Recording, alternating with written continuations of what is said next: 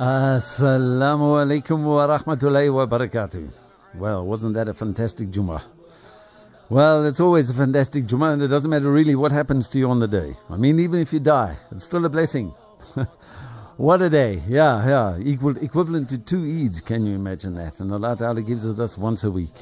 Well, alhamdulillah, the week has come to an end, and quite an eventful week it was, including here at Markaz Sahaba. We had a blackout last night. Well, we didn't have a blackout last night. We were busy rewiring our whole building, and well, I'm afraid the work just continued. So as a result of that, you're unable to get any of the show last night.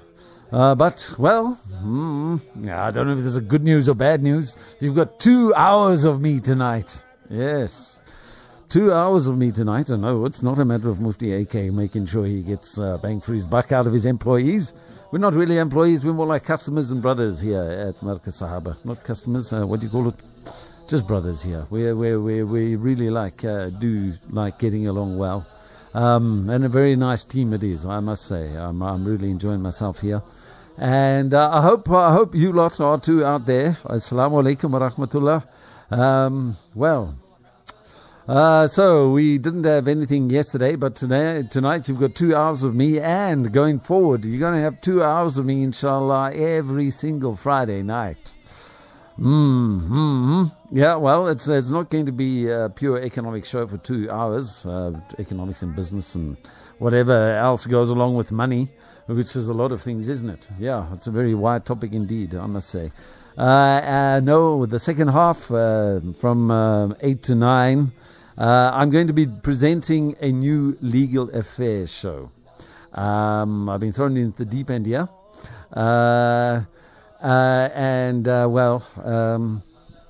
But I have studied law, LLB at Wits. I didn't complete it. I did it 2 years while working at the Star newspaper in 1993-94.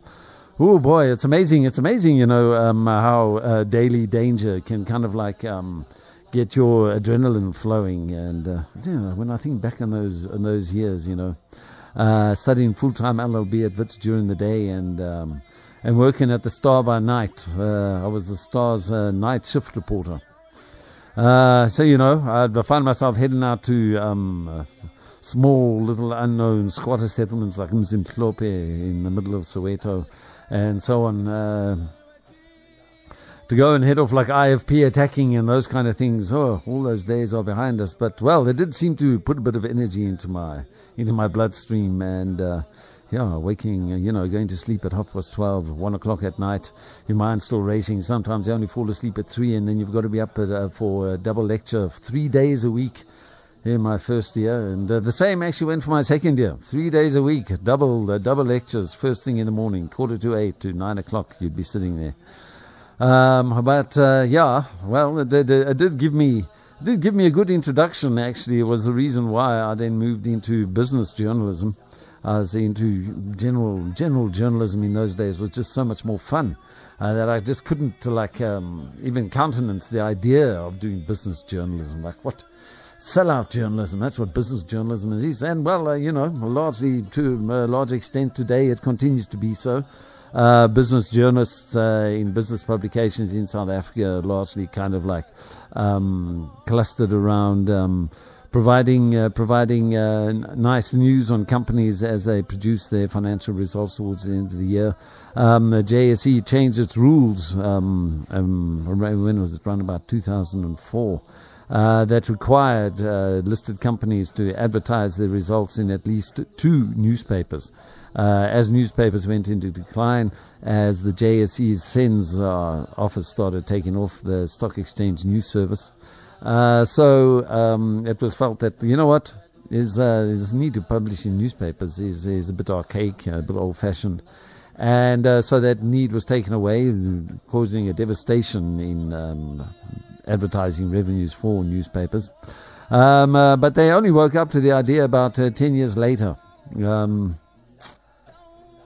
It's amazing that, these guys are supposed to be advising people on financial and business issues, and they can't even see that, there's a big iceberg approaching and they're the Titanic.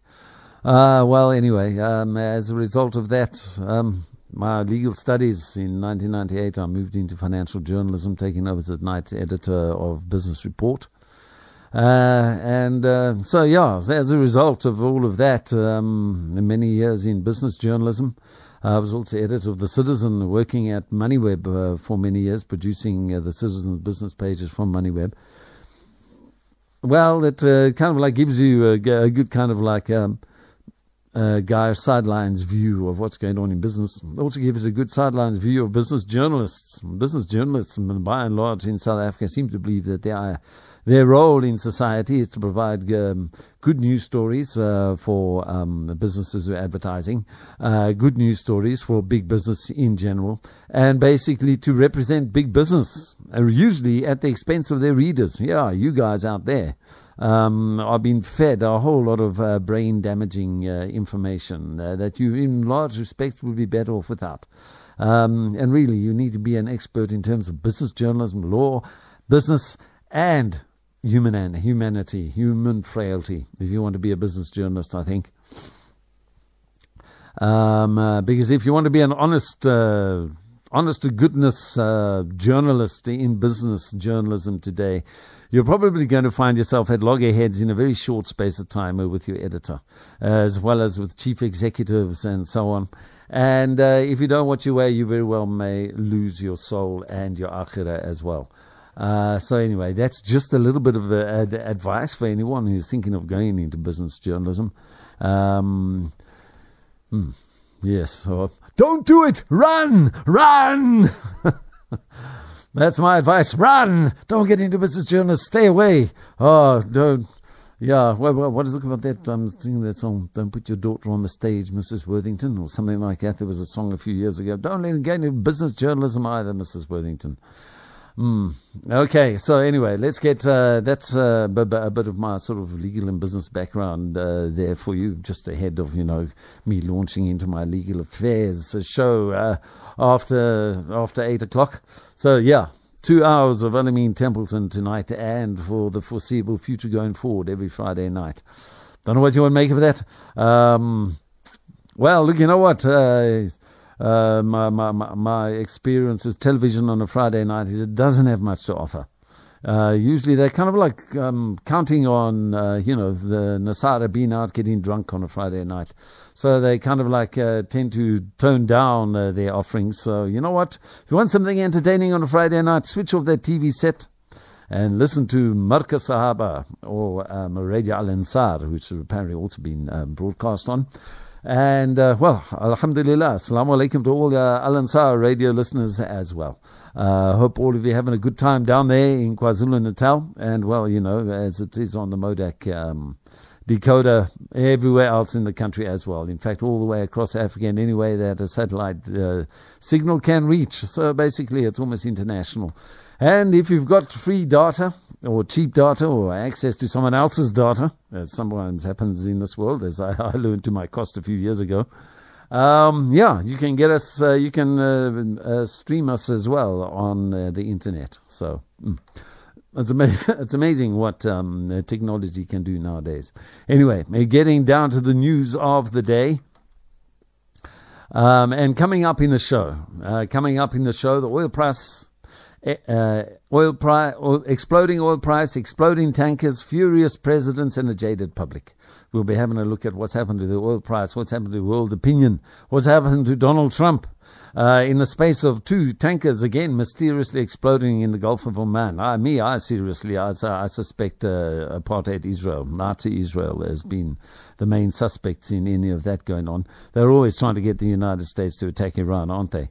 My number one suspect in all of that is either Donald Trump himself, Jared Kushner, or what's that idiot in charge of Nazi Israel, that Nazi in charge of Nazi Israel, Benjamin Netanyahu.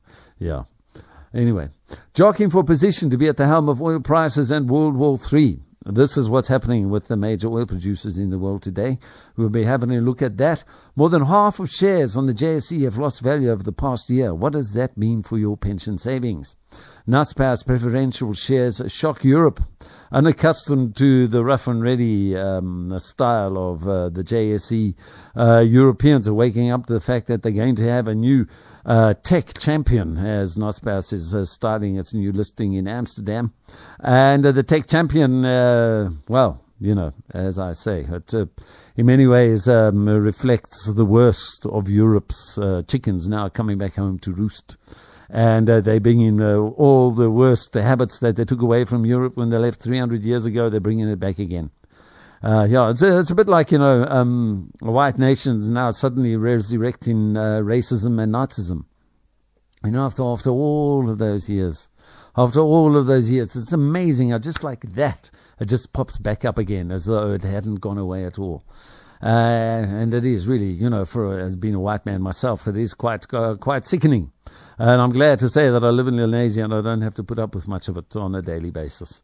New 2 Rand and 5 Rand coins are going to be released. We'll give a brief description of that coming forward. I think August is basically the release date for them, but they were coming out this year to celebrate the 25th anniversary of, well, we supposedly got democracy here in South Africa, but whether or not the people are empowered is another matter. We can talk that on another day.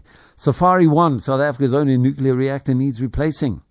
These are the worrying sounds coming out of a strike pending at NECSA, the National Energy Corporation of South Africa, demanding that either government get it going again or turn around what they accuse the government of doing, of deliberately trying to close them down. The reserve banks in other emerging markets. Now, every day I'm putting up a glossary of all the business news in South Africa from all the different various websites with a brief little synopsis of how markets are looking at the present moment early in the morning. So if you want to go there rather than having to switch in between all the various different news sites, or like, you know, trying to keep your business day newspaper tucked under your arm like you're some trendy hipster. Yeah. You know, it's quite retro nowadays. You get hipsters. Are hipsters jaded nowadays? Well, you know, those guys with the funny knot of hair at the top of their head, with the long and inappropriate beard. You know, it's only fashion. It was quite strange being in Ireland a few years ago, walking around with a big beard and walking past these hipsters with my torpy on my head. Oh yeah? You got a big beard, really? For how long are you going to have that beard? Huh? You call it real? You know, they give me a funny look, I must say. It was really interesting to see, because for so many years in South Africa, you know, I've been a white guy and a revert to Islam. I just decided I was going to grow this beard, and people are, why are you growing that beard? Why are you growing that beard? You know, I've got a top in my head. Why do you think I'm growing this beard? I'm a Muslim. No, it looks terrible. You look so much better with, Alameen, you look so much nicer without a beard. Yeah, well, anyway, I'm going to beard, I'm a Muslim. You know, and then, like, you know, you get all the kind of criticisms and comments, you know, Allah Ta'ala really does put you to the test, doesn't he?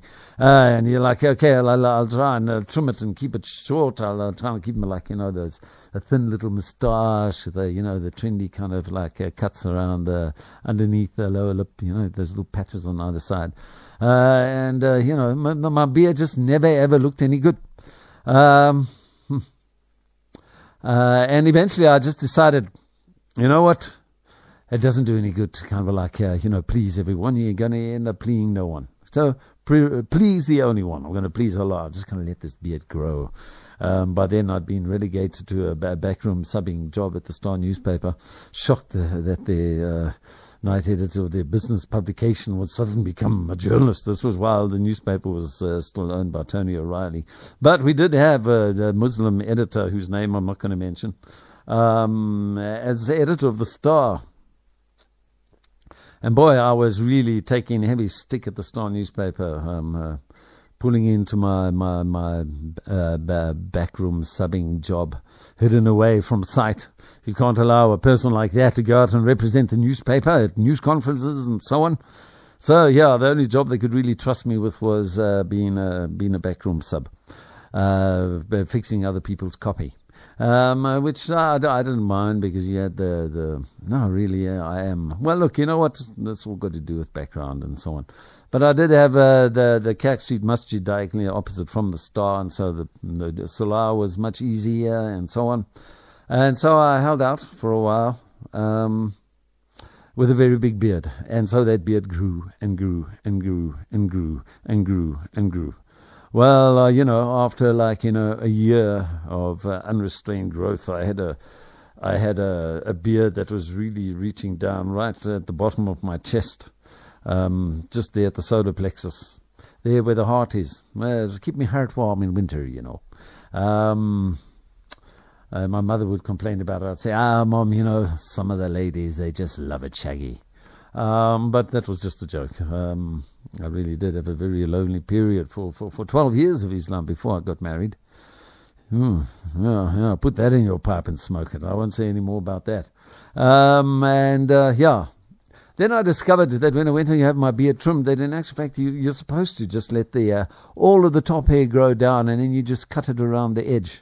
And your beard looks lovely. Instead of, you see, when you keep on trimming it and you're cutting all the upper hairs, you end up with these hairs like sticking out at all kinds of different angles. You've actually got to let the weight of all the hair, let it hang down. And that is the secret of a lovely beard. You only cut on the edge and you let it grow. And you keep it fist length. Sunnah way will show you the way. Yeah. So anyway, if we have time, a little bit late in the show, we will be looking at, you see, the reason why I started talking about that and talking about the fact that I'm now publishing this on Marcus Sahaba's website every day, a synopsis of all of the business news stories in South Africa. And inshallah, as the time goes on and I really get into it, we'll be broadening our scope to include Asian markets too. So, we'll be getting news from India, China, the Malaysia, and so on. Because, when South Africa is waking up, Asia's already been up for like 6 to 8 hours. India, 3.5 hours. And there's a lot of catching up to do. So, while I was going through the news today, you had so many of the websites, Ace Magashule really set a cat among the pigeons last week, Monday, when he suggested that we embark on quantitative easing in South Africa. We get our Reserve Bank to start throwing billions and trillions of rands at government for government spending, which I must admit is a very bad idea given the spending habits of our politicians right now. But given the fact that white people will just not be able to accept something like that, when white people have their exclusive zones, they don't like black people coming in and taking over as though they've been there all the time, which is exactly what would happen if South Africa, an emerging market, little, what the Donald Trump calls us, something whole countries, suddenly we start doing quantitative easing and we expect the international markets to continue accepting the rand as a valid currency. As soon as they say we will refuse to accept it as a valid currency, we can start saying, but then the United States dollar is also an invalid currency. So for that reason, I've actually put an article up on Marcus Sahaba's website saying this is why I would support Ace Magashule. You can go and read it at your leisure. And inshallah, every single day, Monday to Friday, we'll be bringing out a synopsis of all the other business news in South Africa with, of course, our own special little bent that we have on it as well. So anyway, while I was going through all of this and preparing this for the website this morning, I was struck by, how many of the mainstream media, the MSM, is like a clustering around what they perceive as an attack on the Reserve Bank and in actual fact an assault on white privilege. They're all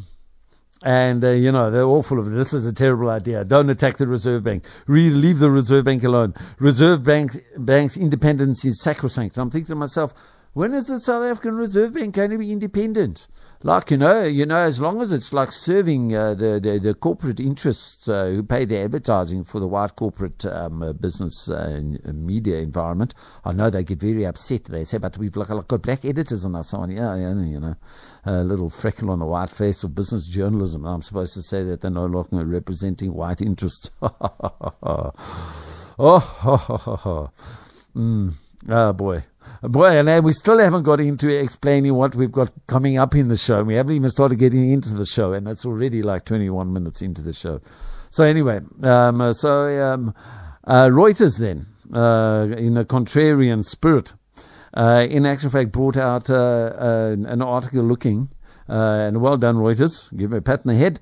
I still deny that you're a journalism outlet, but as long as like 30% of all currency trades are moving through your trading platform, how can you be part of the market and claim to be reporting impartially on the market, particularly with currencies and particularly with the rand, which is like basically a rent boy of the big currencies.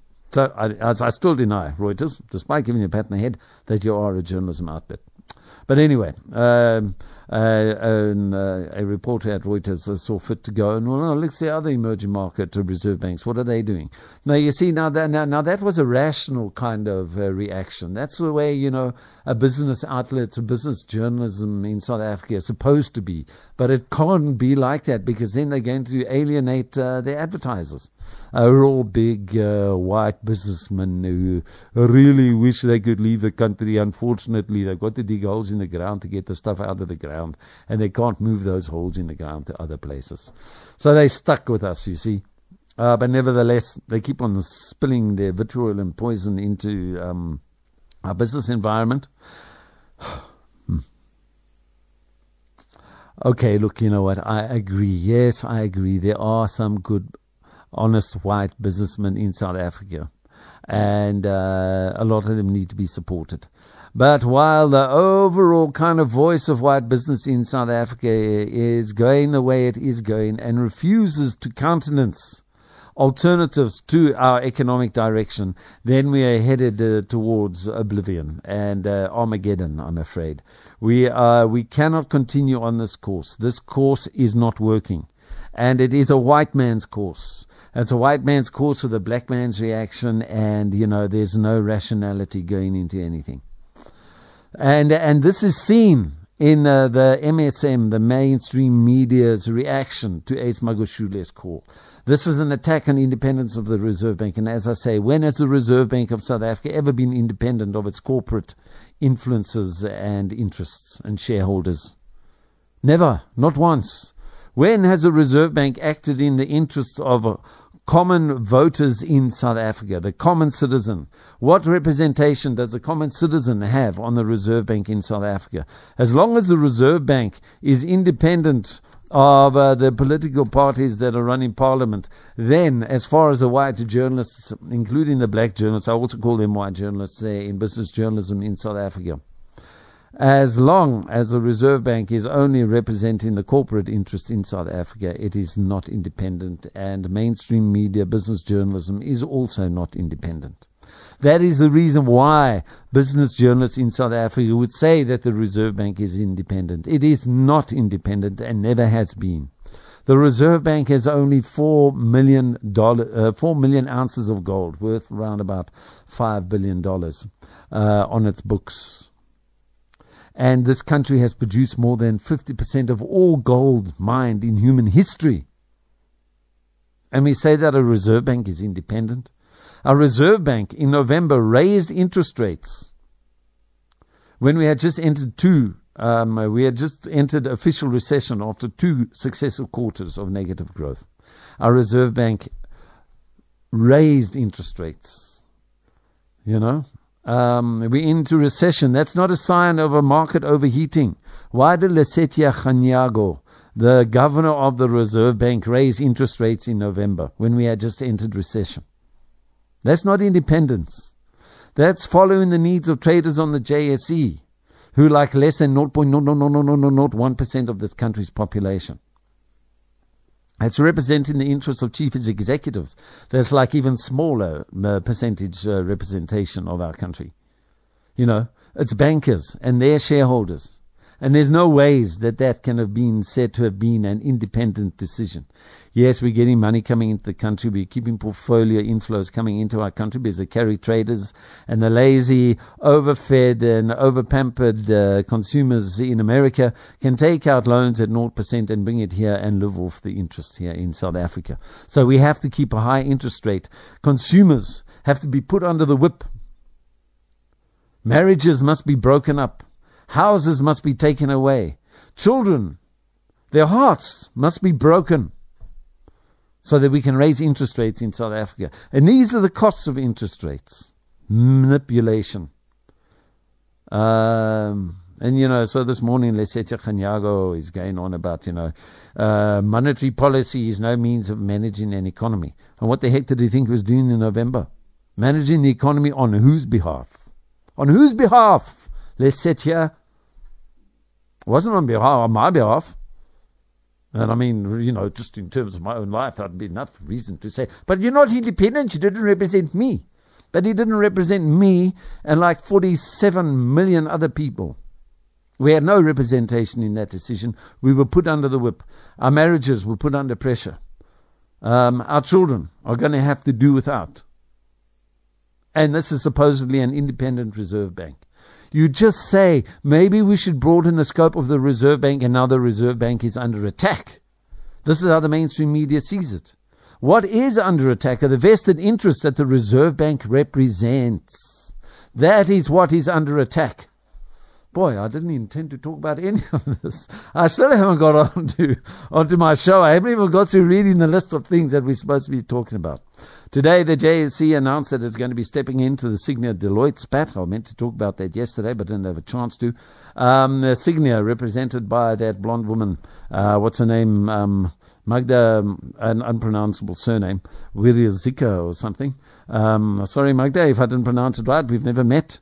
All I can say is, well, good for you, for your outspokenness. It's a fellow blonde. She's as blonde as I am. No, in fact, I think I'm maybe a little blonder. Good for that. Nice to see, nice to hear. And I hope that there aren't any vested interests that are actually behind the whole thing. But it's not something new. Magda has been an outspoken critic of not just Deloitte, but also KPMG, when KPMG was caught up behind a whole lot of these state capture revelations. She gave them stick. And then when Deloitte was caught out with the Hewlett fudging of property values, exactly as it had been doing with Steinhoff, she said, well, this is too much. We're going to fire Deloitte as our auditors. And when Deloitte heard about it on Monday, or was it Wednesday? Wednesday, rather, when Deloitte heard about it, they announced that they are parting ways with Signia. Kind of like, I'm going to break up with you before you break up with me. And now the mainstream media is in a bit of a bind here, because you see Deloitte is part of like royalty. It's like accountants are second only to economists when it comes to like kowtowing to what they have to say. And so here Signia are going and giving a really hefty kick in the sensitives, I suppose, of Deloitte. JSE is stepping in and saying, if we find something wrong with Signia, we're going to have to fine you. You go get independence there, JSE. Why don't you go do something about Deloitte? Well, Deloitte's not listed on our stock exchange. It's a partnership. Oh, yeah. Well, anyway, so Signia is coming into the spotlight for being so outspoken. And it'll be interesting to see what the JSE has to say about all of that. Maybe, who knows, maybe we'll even get Magda onto the show one day. And also coming up in the show, if we have time, and it doesn't look as though we're going to, SAA reaches even newer lows, revelations about it's a 15 billion rand turnaround, and PMB, this company that was supposed to manage the whole thing, and all the crooked things that went into appointing it to that role as a restructuring expert, when in actual fact it's just been like popped up out of the air, more limited liability, the false veil of the West, hiding the vested interests and the identities of the people behind the corporation, the people behind the political party, the people behind the pension fund, the people behind the soccer club, the people behind the medical aid. Yeah, they were just fiddled with these things, and it's amazing. If you have a look at the American elections over the last 20 years, every time an American election comes about, doesn't matter what the president has been doing, it doesn't matter what the president has been saying, and it doesn't matter how many millions of Muslims they have murdered. They don't decide elections on that. They decide elections on medical aid and pension funds and 401k saving schemes. You just fiddle with those little things, and you can say, get the voters going anywhere you want them to. So yeah, anyway. We'll get. I promise you, we'll get into that long list that I've given as soon as we come back from this commercial break. We're going to have to be going for a break, and inshallah, don't go away. We'll be back in just a moment. You are listening to the voice of Ahlus Sunnah wal Jama'ah. Well, okay. So now, let's go and have a look. Let's get into the show after Friday night, and that's my tirade over for the day. I guess the caffeine from that coffee I brewed a little while back is really starting to kick in. Right, so what happened on the JSE today? The all-share index fell down slightly as sentiment turned slightly against emerging markets. International markets don't really know what to do. They really don't know what to do. One moment they're edging away from emerging markets, then they're edging out of emerging markets. Every time things are looking dangerous, they go and buy US Treasuries. Every time things are not looking that dangerous, so they start moving into emerging markets. You see, the developed world, I call it the stagnating world, Europe, Japan, and the United States, the stagnating world. The world of declining numbers of aging populations and not enough young people to take over.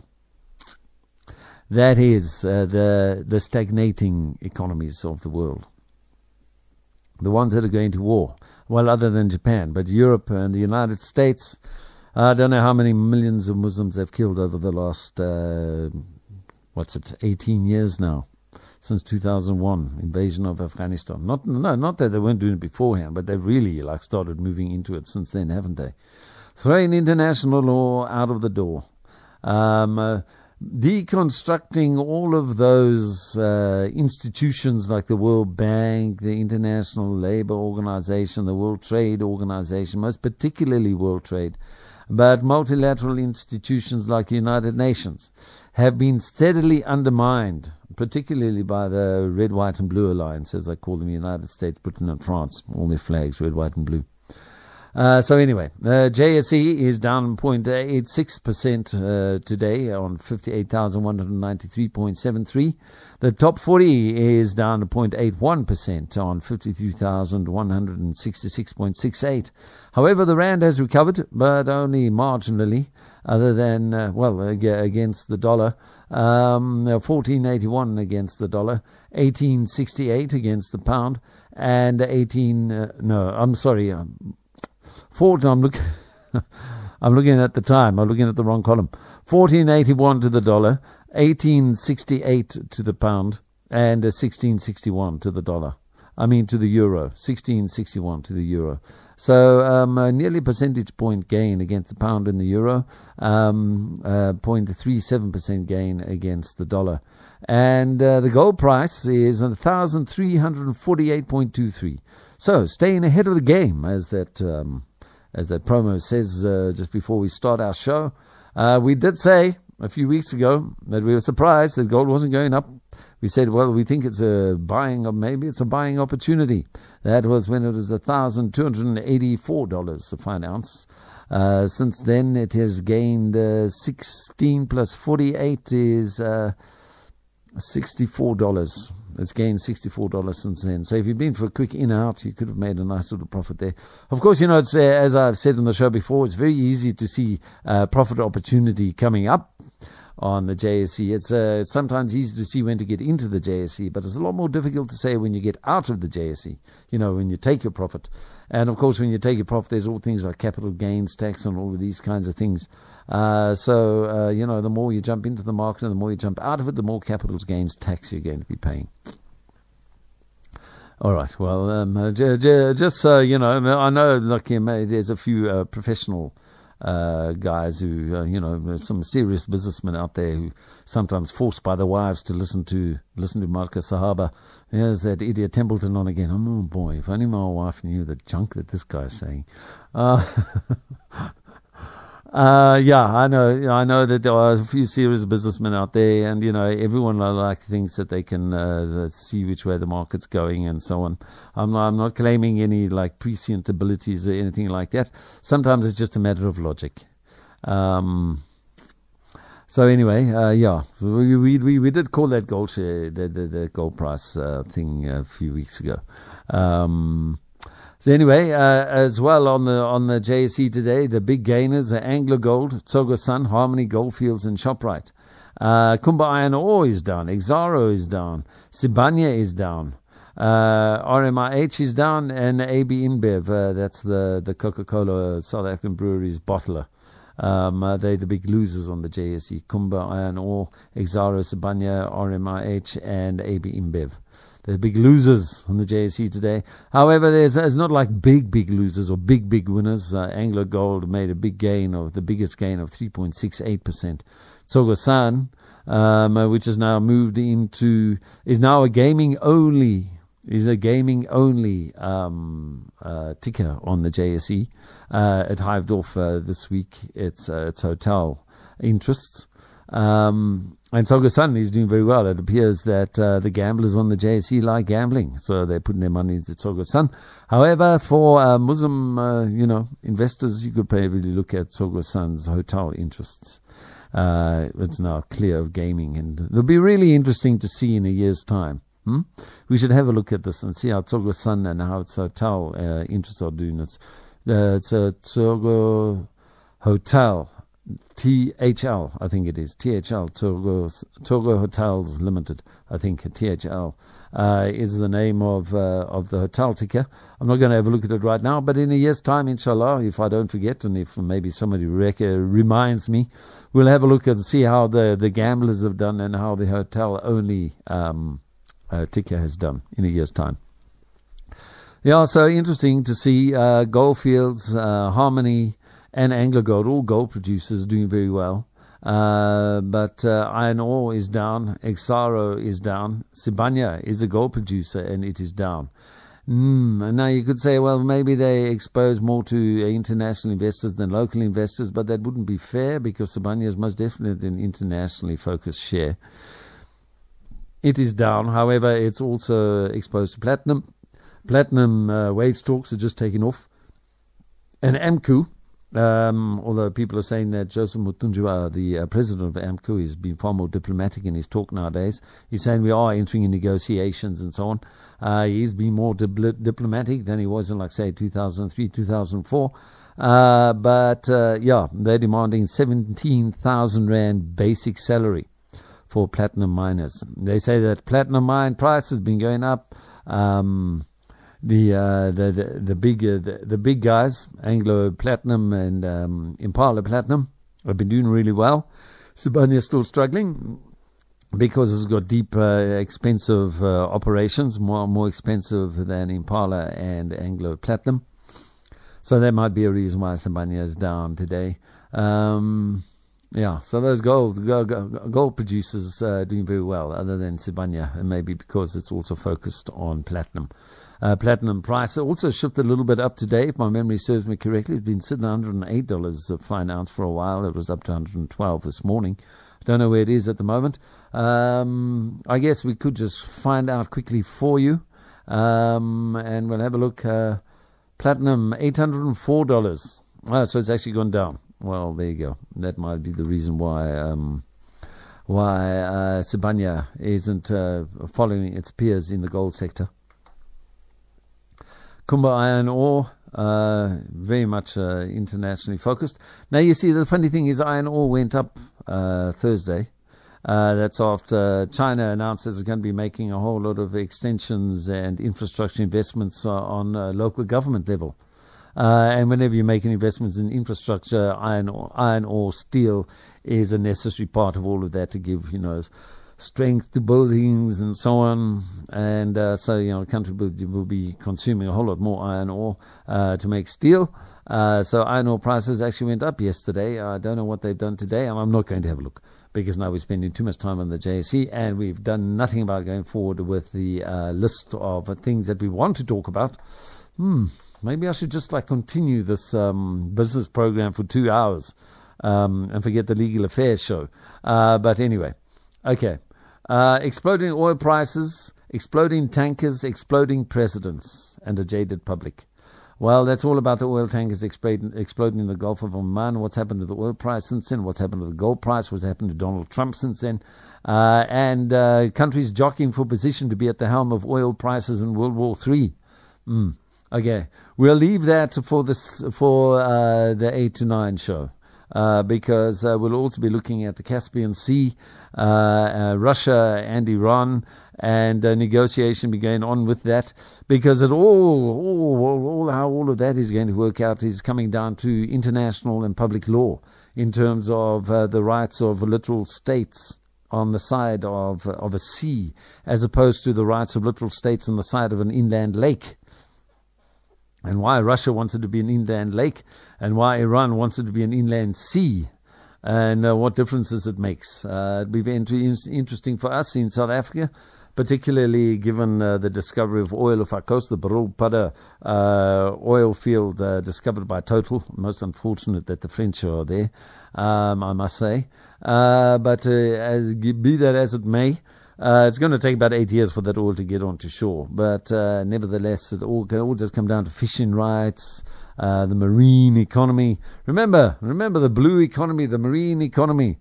Oh, Jacob Zuma was trying to distract attention. Well, in actual fact, maybe it wasn't that. The mainstream media hasn't got behind any of the government's economic drives and initiatives. To the expense of newspapers, I must say. Anyway, okay, so we'll do that. We'll do oil and all of that in the Legal Affairs program, as well as giving an introduction, inviting people to call. Please do call. It's a friendly show. Oil, lawyers and things, people tend to get a bit turned off with the legalese and so on.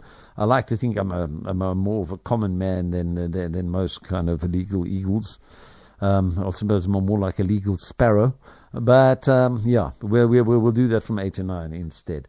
More than half the shares on the JSE have lost their value over the past year. What does that mean for your pension fund?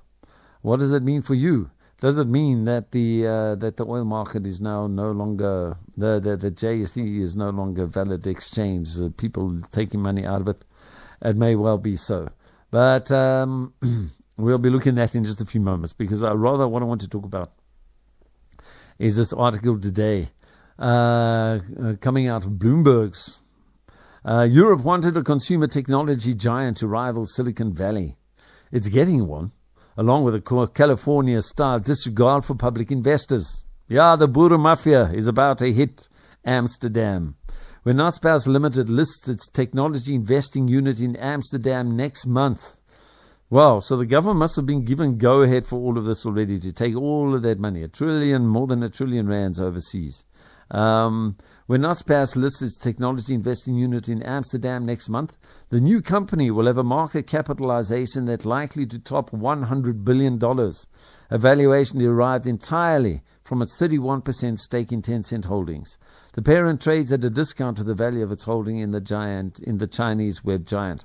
But Naspers will also bring with it a dual shareholding structure to match or even exceed the worst practices of tech behemoths such as Facebook, Google, and Alphabet. It's a holdover of Naspers' current setup, where the two classes of stock give the chairman and his cronies extra voting rights. Its rationale lies in the Cape Town-based company's origins as an Afrikaans newspaper owner, the mouthpiece of apartheid. Like the New York Times, which has a similar structure, the arrangement is supposed to ensure editorial independence by preventing malign influence from building up a stake and trying to dictate editorial policy. But it also makes it more difficult for shareholders to hold management to account. However, much sense that makes for journalists, it's hard to see how the safeguards are needed for investors in food delivery and e-commerce startups, which is where the new company is directing its funds. Even the argument that a guarantee of independence is required for its stake in Russian social media and messaging platform Mail.ru seems pretty thin. Naspers is adamant that a multiplicity of shareholders are represented in the two main holding companies that control the firm, and that their main objective is to preserve its independence. That's what Naspers says. I would tend to say that it's in actual fact, it's a throwback to its apartheid mentality, and it just never ever really got rid of it, did it? Anyway, Naspers is listing about a quarter of the new firm, known as Newco, for now, and retaining the rest, while an exchange-traded N-class share in Newco will confer 1 vote to its owner. The holders of the unlisted A-class shares will have 1,000 votes, just as they currently do in Johannesburg, or should Naspers' vote and interest in the new company drop below 50%. Dual classes of shares aren't uncommon, but seldom on this sort of scale. Volkswagen, Ericsson, Altice Europe are among European firms with dual structures, but the voting ratios are generally much, much lower. And they are the exception, not the rule. At Facebook, Mark Zuckerberg and his co-founders have Class B shares, which enjoy 10 times as many votes as the Class A shares that are publicly traded. Naspers A shares are going to have 1,000 times more. I mean, that's just like apartheid mentality for you, if you ask me. That arrangement has provoked dissatisfaction enough, as the social network shareholders have been helpless in the face of management missteps over data and privacy. But it looks almost progressive compared to Naspers, where the voting concentration is 100 times higher, 1,000 to 1. The situation is exacerbated by the opacity of the ownership structure. Basically, you've got an apartheid company coming to Europe, and you better get ready. The super voting shares reside in a series of holding companies. In a legal dispute 2 years ago, rival firm Caxton alleged that those holding companies were in controlled by Naspers chairman Koos Becker. Yeah. And other veterans of the firm, Veterana, ek sê, apartheid Veterana, including non-executive director Kobus Stoffberg. Irrespective of who ultimately calls the shots, the point is that we don't quite know. It's thoroughly unsatisfactory. That's according to Bloomberg. What's more, the Silicon Valley firms are controlled by their founders, who are supposed to have a singular corporate vision. While Becker, who I must admit is a bit of a visionary, while Becker and his colleagues helped transform Naspers, the firm dates back to 1915. Ja, dis like a harde apartheid portals die. Yeah, very, very, very, very deep apartheid roots. Becker did not found it. Why he merits more votes is therefore unclear, because he's the only guy with brains at the place. Who has the power to effect this? Without outside pressure, the A-class shareholders will have little incentive to sacrifice control. Investors can complain until they're blue in the face. But if they want to get a piece of 10 cents growth, they know they have to stomach the huge imbalance. Two groups have the ability to push back, the stock exchanges and the index creators. In Hong Kong, for instance, the exchange limits super voting shares to 10 times the vote of normal stock and makes it harder for holders to wield their additional power after they leave the company. But Euronext, which owns the Amsterdam Stock Exchange, would risk losing the lucrative Naspers listing to a rival if it sought to impose similar structures. Stock offerings generated about 8.6% of its 2018 revenue. It would also forgo the distinction of having such a prominent firm on its exchange. So, like, here in South Africa, we're losing something really, really big. And we're losing it without any discussion. It's a bit like, when Anglo-American left South Africa. There wasn't much discussion. Suddenly Anglo-American was out of South Africa. Business Report at the time had a poster that said, Anglo puts its best footsie forward because it was listing on the FTSE Stock Exchange. Oh. Boy, oh boy, oh boy. Yeah. So anyway, you've got more than R1 trillion with apartheid money leaving South Africa in the hands of the Broederbond, in the hands of the Dutchmen. I mean, you can't call them Afrikaners anymore. They always said their roots are in South Africa and in Africa, but now they're going off back to Holland, so I guess we have to start calling them Dutchmen again. So the Dutchmen are leaving South Africa. The black sons of Europe are returning. And, boy, I tell you what, I've got a feeling in a few years' time Europe is really going to be regretting it. But Euronext, which owns the Amsterdam Stock Exchange, would risk losing the lucrative Naspers listing, says Bloomberg, to a rival if it sought to impose similar structures. Stock offerings generated about 8.6% of its 2018 revenue. It would also forgo the distinction of having such a prominent firm on its exchange. In the context, you can see why Euronext is being so spineless, particularly if you consider how every time, that they overthrow a Muslim country, all of the gold ends up in Europe. Funny that. Just goes to show. These guys are desperate. There's no growth in Europe. It is, in actual fact, a stagnating pond. A stagnating pond. This is Europe. And they are desperate. So Euronext isn't going to complain because the sons of Europe are returning to roost. Yep, the chickens are coming. And that is why Euronext is being so chicken.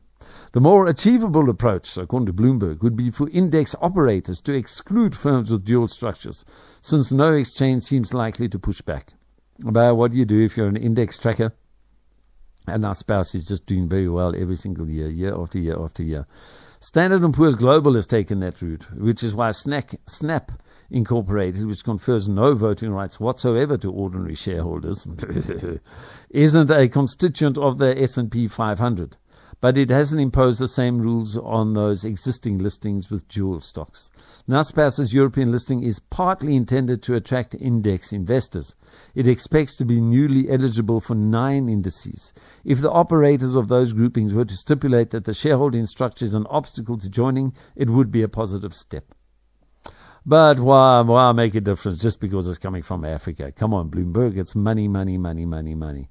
And it will be difficult to persuade startups planning to list in Europe to adopt a structure which represents all shareholders equally, when what would be the region's biggest tech firm doesn't. It would risk making poor shareholders representation de rigueur in Europe, and it's harder to put toothpaste back in the tube than to stop it escaping to begin with. Exchanges and indices have an opportunity to lay down a marker, and they should. And they probably wouldn't. And they won't. That's my call on this whole thing. Naspers will be welcomed with open arms on the Amsterdam Stock Exchange, and everything is going to be super duper. All right, fine. So, over the past year, only a third of South African shares managed to head higher. According to Templeton, a financial software company for the investment market, a full 56% of shares on the JSE have declined since June 2018. The remaining companies were unchanged. Oh boy, this is a regular kind of story that appears in the mainstream media. The JSE is doing very badly. And they say, oh no, it's terrible, it's terrible, it's terrible. Oh, and you know, the rain is falling through the floor. And oh boy, South Africa is over, it's over, it's over. We've just had enough of this bloody ANC. What happens when that happens? The JSE suddenly turns around as like, you know, the top performing emerging market stock exchange in the world. The Rand outdoes all of the other currencies. I think it was about 2016, 2017 when that happened. You know, the stock exchanges go up and down. Although I must say, it does look as though we may well be into terminal decline territory this time around. But then again, they said that last time. Okay. But the few local shares that did strengthen did so in spectacular fashion. Now, I just want to say that this is Business Insider who is reporting this. And they did so in spectacular fashion. In the single month to mid-June, Goldfield shareholders saw a 38% rise in its share price, while Richemont jumped 20%. And investors in Implats saw a 200% increase in its share price over the past year, as the world's second-largest platinum miner benefited from restructuring, increased output, and a palladium price rally. AngloGold Ashanti's share price is up almost 90% over the past year, and many of the other strong performers were also in the resources sector, including Goldfields, up 54%, Harmony Gold, 30%, Kumba Iron Ore, 49%, Metair Investments, 34%, Royal Bafokeng Platinum, 32%, Northam Platinum, 68%, Altec and Capitec, Altec up 70% and Capitec up 49%, were among the only non-mining gainers. The biggest losers, while there were many property and construction companies among the top decliners over the past year, the declines were spread out over many sectors. So it was basically a sinking tide, lowering all boats. Timbuk1's analysis shows that these companies show some of the largest declines. These are the biggest losers on the JSE over the last year. Adcock Ingram, 79%. Arrowhead Properties, 46%. Ascendus Health, 52%. Aspen Pharmacare, 60%. IO Technologies, 67%. Baldwin Properties, 45%. Basil Reed, 82%. These are losses. These are down by 82%. Basil Reed is like gone almost. Blue Label Telecoms down 57%. Brait down 52%. Wow. Calgro M3 down 53%. Capital and Regional PLC down 70%. boy, don't invest in property companies. You know, that's where the biggest rip-offs are taking place. Look at Steinhoff. Look at, what's a sugar producer? Not Hewlett, it's the other one. They're fiddling with property prices. Property prices, the easiest to say. Like I say, you have a patch of ground. You say today it's worth 20 rand. It's just a piece of dirt. Then you say, well, actually, we intend to build a shopping center here, even though you don't have any money. You say, I intend to build a shopping center here, so like tomorrow it's like worth 1.5 million. You get it rezoned for shopping center commercial use, and the next moment it's worth 50 million rand, and it's still the same piece of ground. Then you say, okay, we're not going to build a shopping center there. You take all the money you've taken from your investors and you disappear. Oldest game in the book. Oldest game in the book, I promise you. Delta Property Fund is down 65%. CSG Holdings down 59%. Choppy's Enterprises down 74%. And so the tale of woe just continues all across. Yes, okay, right again. So the JSE has been doing very badly this year. Hopefully it's going to bounce back. And hopefully it won't be a dead cat bounce either. We've reached the end of the show. Jazakumullah for joining us. And make dua that whatever trading activity you get up to today will be profitable and above all halal. Assalamu alaikum wa rahmatullahi wa barakatuh.